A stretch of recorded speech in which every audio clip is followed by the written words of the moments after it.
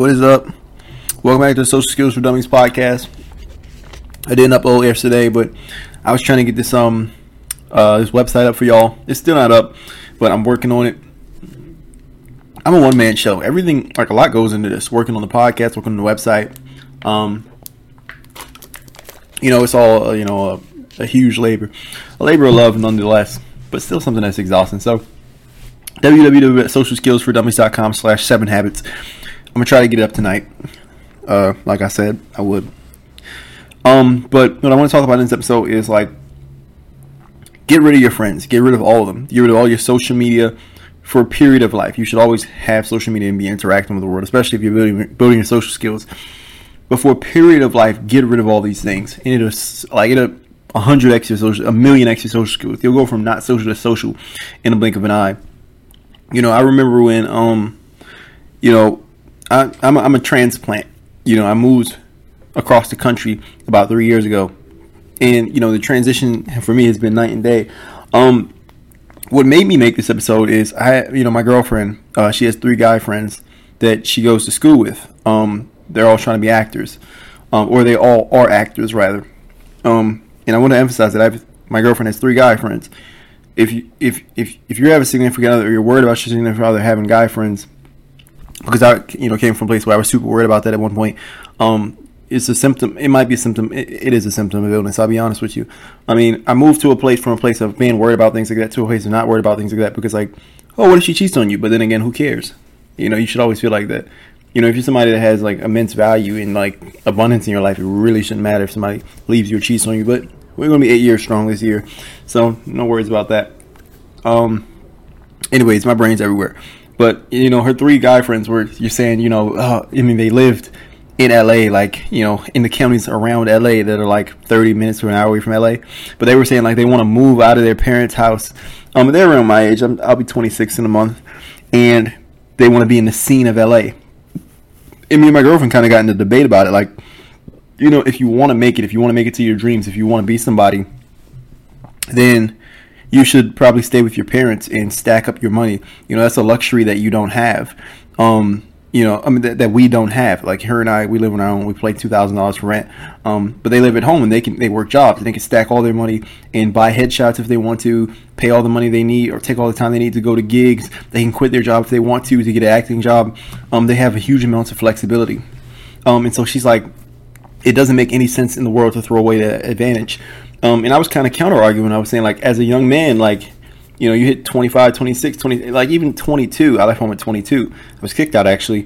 Or even before that. That's kind of young in retrospect. But, you have to leave home. I was just telling her, the reason that, they are living at home now, okay? And you're saying their career is going to get a crazy boost because, they have all these resources available. And I was just telling her, well, look at how all our careers are going now. And they have this advantage, and it's untapped, and it's being unused. If you were in that position, you would use that advantage. You would tap into that advantage. You would probably be a lot further ahead than we are all now. And, the reason that you have that advantage, this kind of was a debate that I was giving her. You can see that advantage. You can see that lane that they don't see. It's because you did move out in the first place. My whole idea behind it is, a lot of people don't tap into the resources they have because they're comfortable and their brain hasn't been forced to think laterally. Their brain hasn't been forced to think outside of the box, to ditch functional fixedness and think of all the abstract solutions that are in front of them. And the reason why is because, your brain, is meant to survive. It's meant to keep you safe. It's not meant to take risk in advance because risk is the opposite of safety. Something Dan Henry's been talking about on Instagram a lot.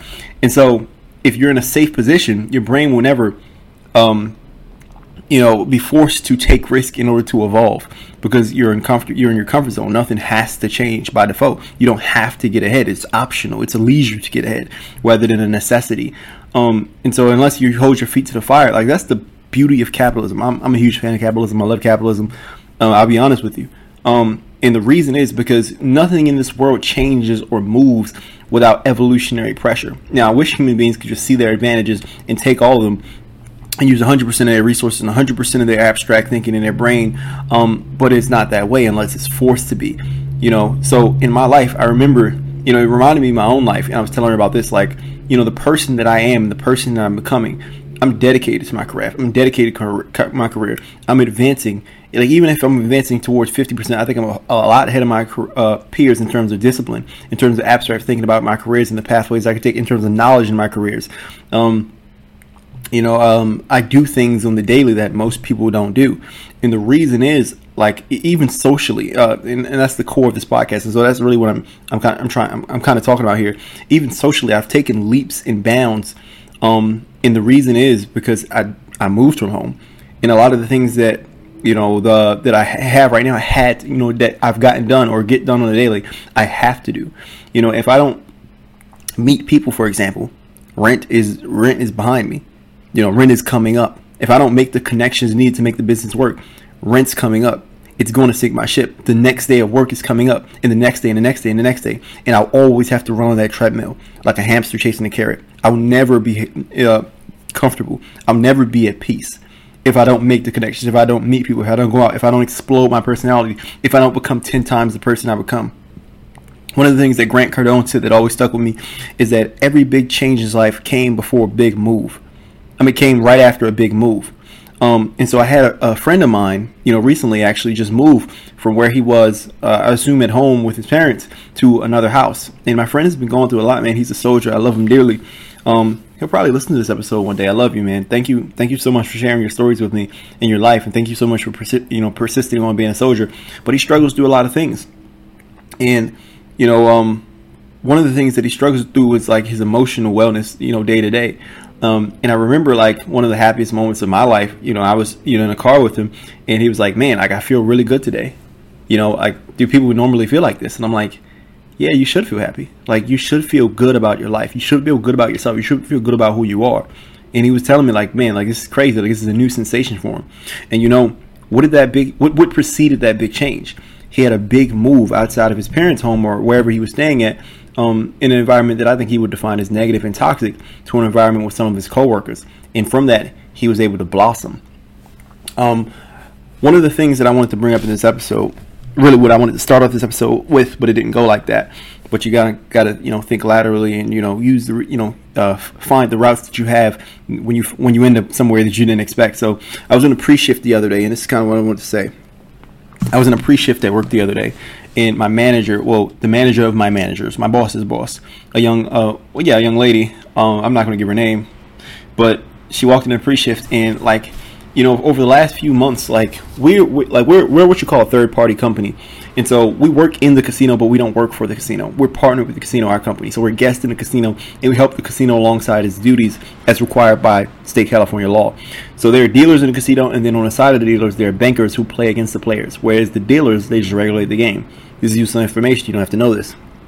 But the point is, a lot lately, the casino, I guess, has been requesting that we be more tidy on the tables, that we be more, there are seat cushions that we sit on, that we be more doing at tracking the seat cushions and not leaving them on the floor, not leaving trash on the side tables. They request that we have better posture when we are on what's called dead spreads, when there are no players at the table and it's just us and the dealer, and we talk and things like that. But have good posture, have good manners, has an air of professionalism. And so, talking about that subject, my manager came into the pre-shift and she said, "Has anybody heard of the broken window theory?" And I raised my hand. I was the only one that raised my hand, but I was like, yeah, I know that theory. It sounds vaguely familiar. And she said, can you recite it for everybody? And I was like, well, I don't really remember the gist of it. But when she recited it, I realized the broken window theory was actually in the book that I love, The Levels of Energy. And the broken window theory, how many of you have heard of this theory, by the way? Essentially what it is in New York in the 60s or something like that, or 70s, a bunch of scientists did an experiment. And the experiment was this. The results of the experiment found this. Basically what it is that, in a clean neighborhood, people who move into that clean neighborhood, regardless of who they are and regardless of their background, they operate as if they are of that neighborhood. They adopt the energy level or the energy field of that neighborhood and behave as citizens of that neighborhood would. Whereas people assume that the people within bad neighborhoods are the reason bad neighborhoods are bad, which is obviously true. But what the studies found is that people are more likely to break windows and do delinquent activities and crime when they're in a neighborhood that they feel is bad. They adopt the level of energy and the patterns of thinking and the habits of a bad neighborhood. And so the point that she was making in the pre-shift is that, you know, if we leave the if we behave a certain type of way in the casino with all the, and we're a company of 400 in that casino particularly, then what type of players and what type of environment and habits will we create around us in order to make like a upward spiral or downward spiral of more hazardous activity? You know, that's kind of the point that she was bringing. And it made me kind of think about all this, what we're talking about here. Like, a lot of us think that we own our thoughts, that we own our decisions. But really, I really don't think any man is greater than his environment. You know, of course, you know, you're greater than your environment. You can make your own choices. But it's a lot easier when you have the synergy and the direction of the environment moving with you. And I realized, like, you know, when I moved, like when my friend moved, I moved to an environment of higher energy. I moved to, you know, first off, an environment of solace because I do live alone, but the environment around me also changed. And the environment that I moved from, it was an environment that suggested I was nobody, an environment that suggests that I was unworthy of love, an environment that was, you know, filled with the trauma that I grew up in, because these are my family members that, you know, in a way were responsible for that environment, for that trauma itself. And everything around you, even subconsciously, even the small, minute details, are a reminder of who you, quote unquote, supposedly are. If you are a person right now, it's probably largely because the environment has subtle suggestions that this is who you are and this is who you'll remain.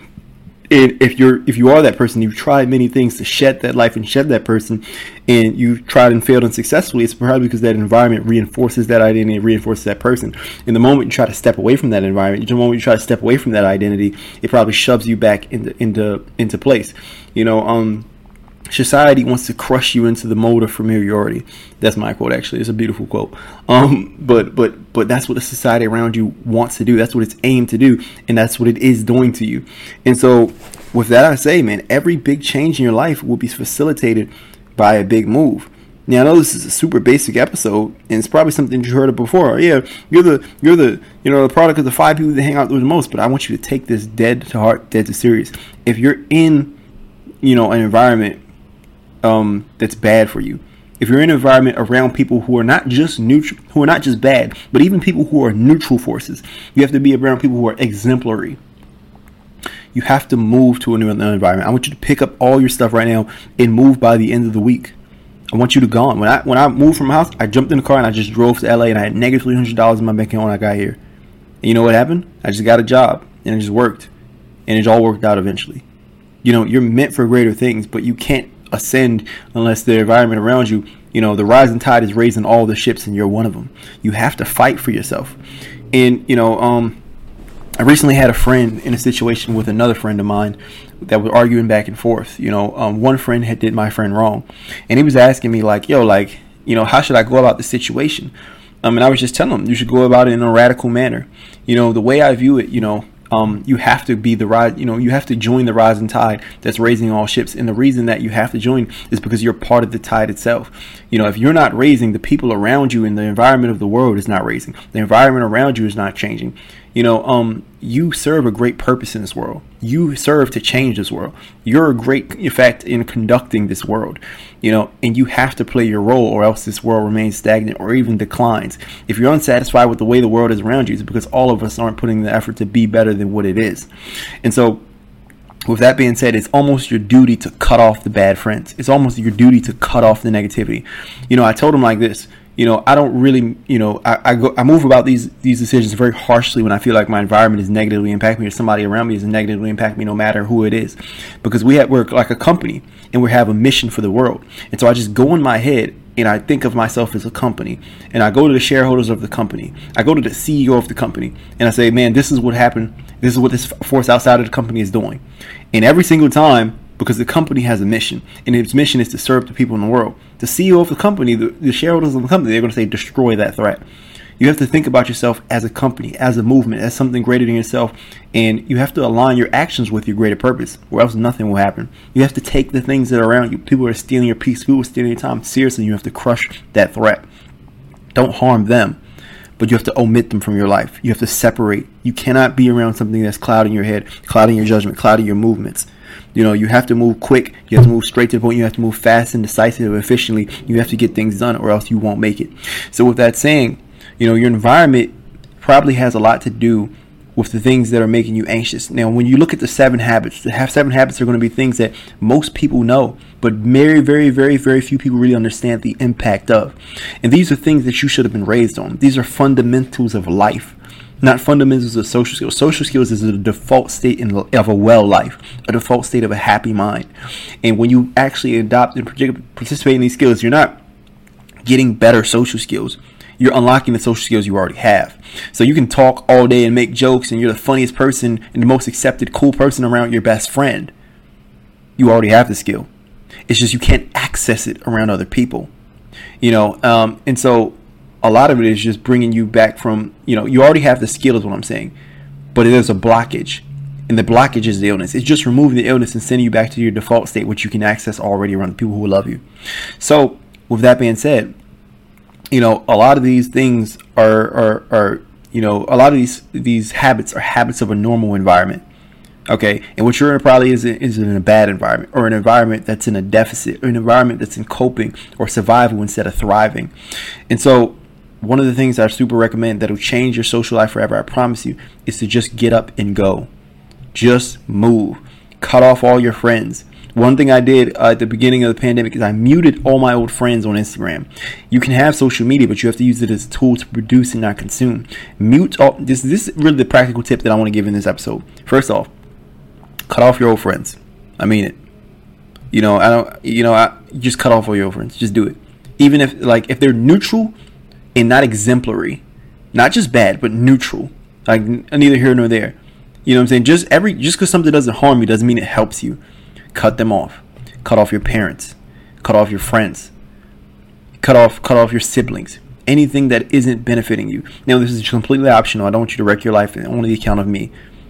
But I'm saying, if you want this result, this is what I did. And then the last tool that I want to bring is mute all your high school friends. Mute all your old friends on Instagram. You don't have to unfollow them, but mute them so you never see their content again. So you almost forget they exist.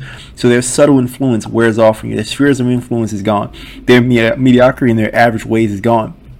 And you'll notice, just as a result of even solitude, of even peace, of even being completely alone, you'll begin to excel kind of by default. Your social skills will go through the roof by default. Because a lot of things that are making you ill and keeping you from your default state of excellence, your default state of extroversion, lies in these devices around you. That's really all I have to say. www.socialskillsfordummies.com/7 habits. Hopefully I have it up tonight. My girlfriend's birthday tomorrow. She turns 25. So it's going to be a lot. We're going down. I'm not going to tell you where we're going, but I appreciate you so much for listening. Thank you. My upload schedule has been a little bit wonky because of everything that's going on. I'm a musician. I make music. I love music. I'm writing an album right now. Her birthday's coming up. Valentine's Day is coming up. There's a lot going on beneath the surface. So with that being said, kind of just bear with me. I appreciate you so much for listening. I'll see you in the next episode. Thank you.